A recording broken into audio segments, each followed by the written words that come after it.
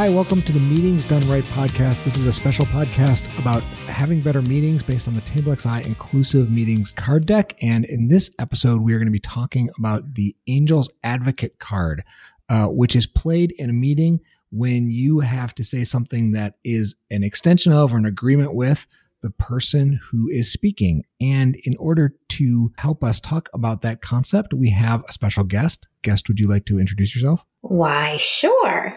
My name is Jessie Sterenshoes, and I am the owner of the Improv Effect. Thanks for having me. Thank you for being here. So, Jessie, we wanted to have you on because this card, it really means advocacy for what's on deck. And we think it is very similar to yes and the concept in improv. We've worked with you. We really respect your work. And so we'd love to have you weigh in and tell us more about how to use this card in meetings. We hear of people playing devil's advocate all the time.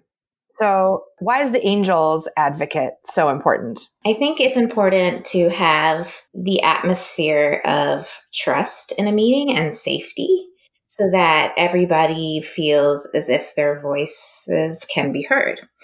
And in order to do that, you need to have an atmosphere of validation. Mm-hmm. And the Angels Advocate promotes something called yes and, which comes out of improv. And it's not just a yes and it's not just an and, but the two things go together nicely. And the reason being is the yes is this idea that I am in agreement with what the person is saying. So what ideas they're putting out there. And the and is not only am I validating what you're saying and I'm in agreement with it, but I'm also going to build off of it. And that's the and. So it becomes a collaborative conversation as opposed to just like a bobblehead that's just kind of saying yes, but maybe not actually listening actively. Mm-hmm. It's a yes and, not a yes but. I think I remember you doing an exercise where you have people have a conversation where they have to use qualifiers other than yes and between their statements, like no and or yes but. Exactly. Do you want to explain what that kind of exercise shows? Yeah. So when you take away the and you replace it with a but, or you take away the yes and you replace it with a no, all of a sudden you change the feeling in the room or the dialogue. So when you replace the yes with a no, the person putting ideas out there becomes potentially defensive is one feeling. So when somebody in a meeting is offering their input and then here's a no, usually one of two things happen. Either they become defensive or they shut down, and then you no longer receive the input from somebody who may very well have something great to contribute. And so then you're not hearing from all the voices at the table. And then the other situation could be a yes, but, which is like, oh, I thought they liked my idea, but they didn't. So it's a little bit condescending. It's like, I thought they were on board, but they really weren't. Jessie, do you want to talk about your book? Sure. So I have been working on another book that hopefully will be coming out this year. And it's all about the concept of meetings and how they're just done really poorly. And so the working title right now is No More **INGS, so no more meetings. And the whole idea is that each chapter will be a situation you might come where you're gathering for trying to solve a particular issue, and then a experiential way to solve that problem. So some sort of game, framework, or exercise to come together to make it much more meaningful, an active way to learn. And so something where people aren't going to necessarily like roll their eyes, fall asleep, not show up at all, go overtime, whatever the millions of reasons that people can't stand meetings for. So just really a different way to change things up and, make it different. Outstanding. Tell me, what are the sorts of things that you do to support and encourage brainstorming?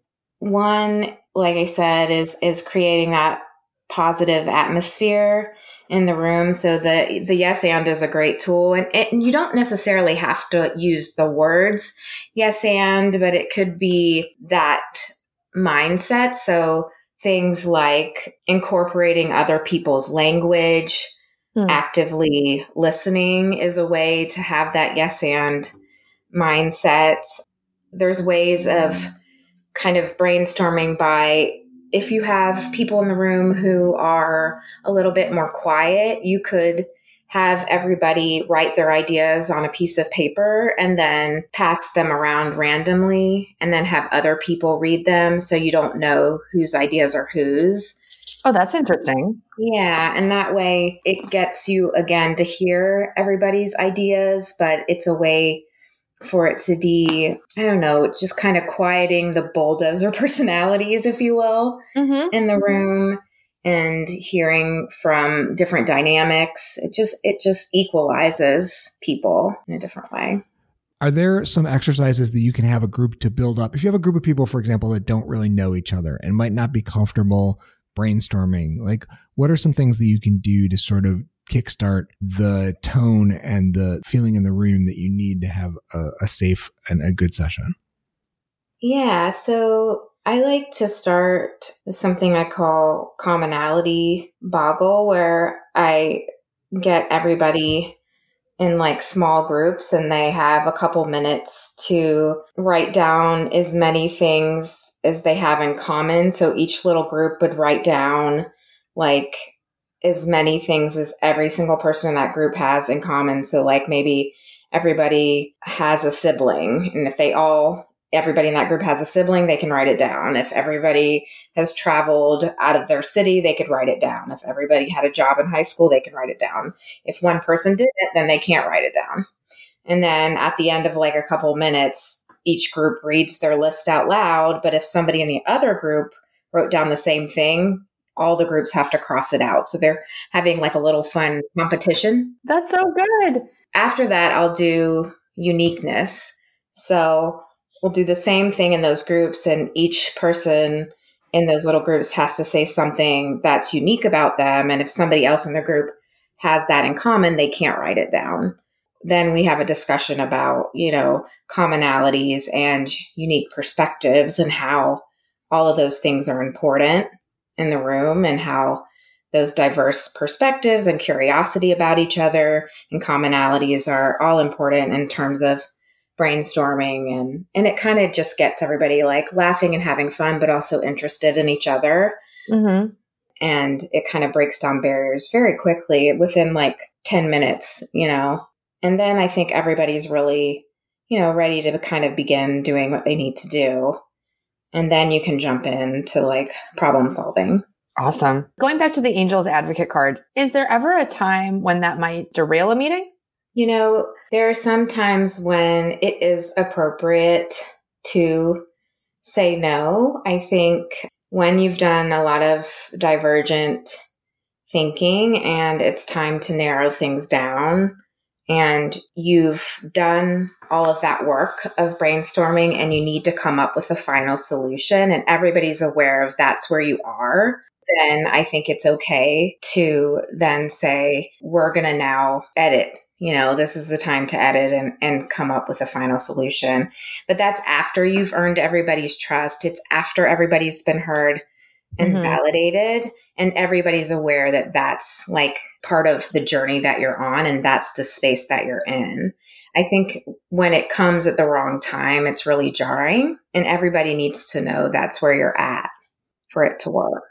In the design sprints, like we kind of call this divergence and convergence. There's a time where everybody goes off and brainstorms, and then it's a good time to yes and add these kinds of things. But at some point that everybody kind of either agrees on or is facilitated to agree on, it's time to come together and pick either a course of action or multiple, the parts of this that you're actually going to move forward with, right?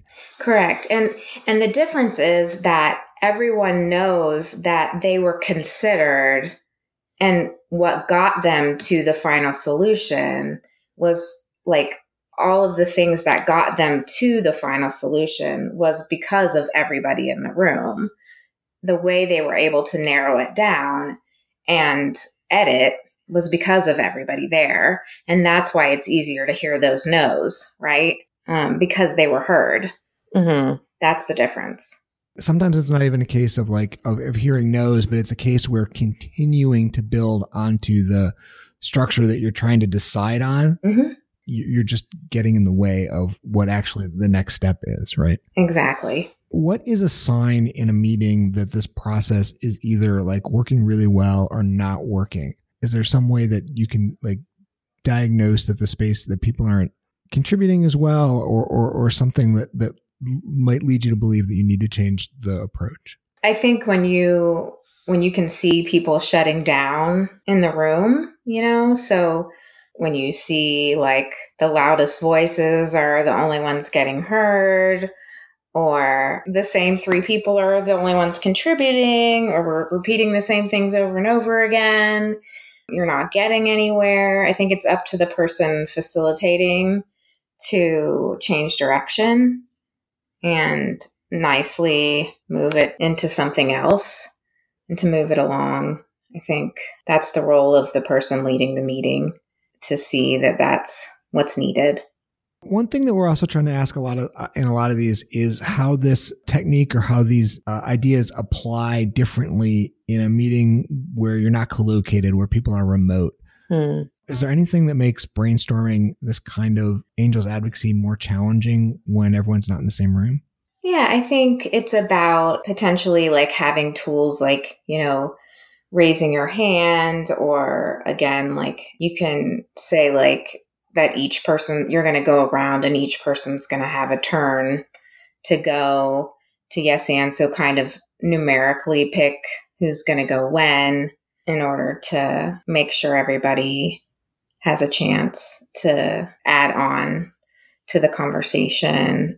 You can also do, if you're brainstorming, you can use a Google Doc or something where everybody can throw out ideas in a open kind of whiteboard space too. And then that's a way to add ideas.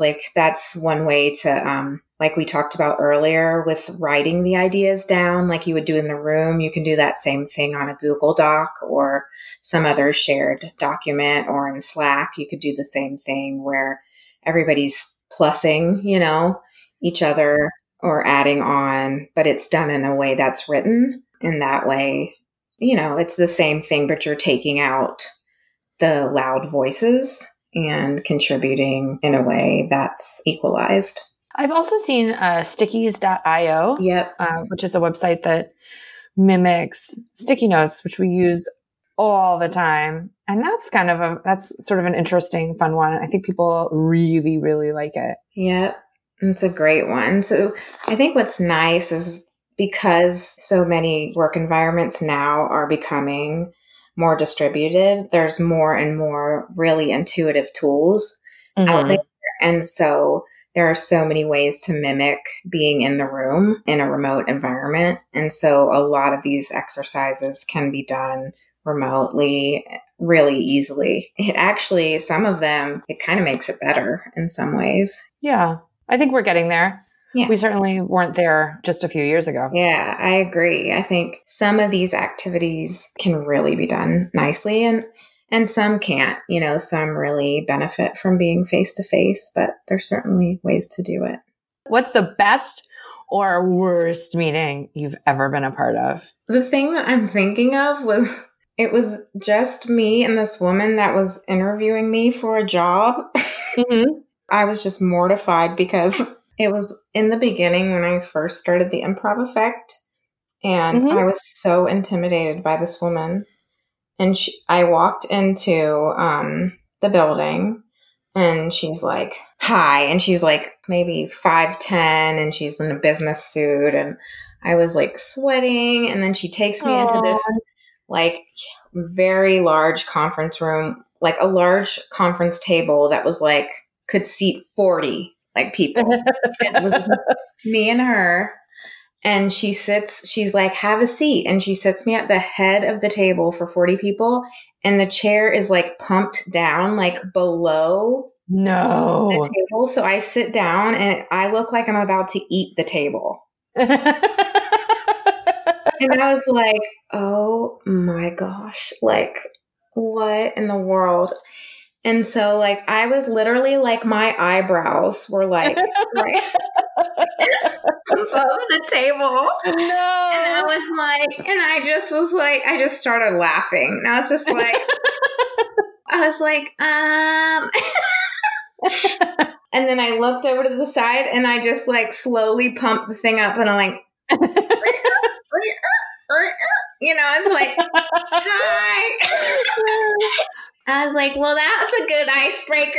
And like, she starts laughing and I start laughing. And then I was like, well, that's embarrassing, you know?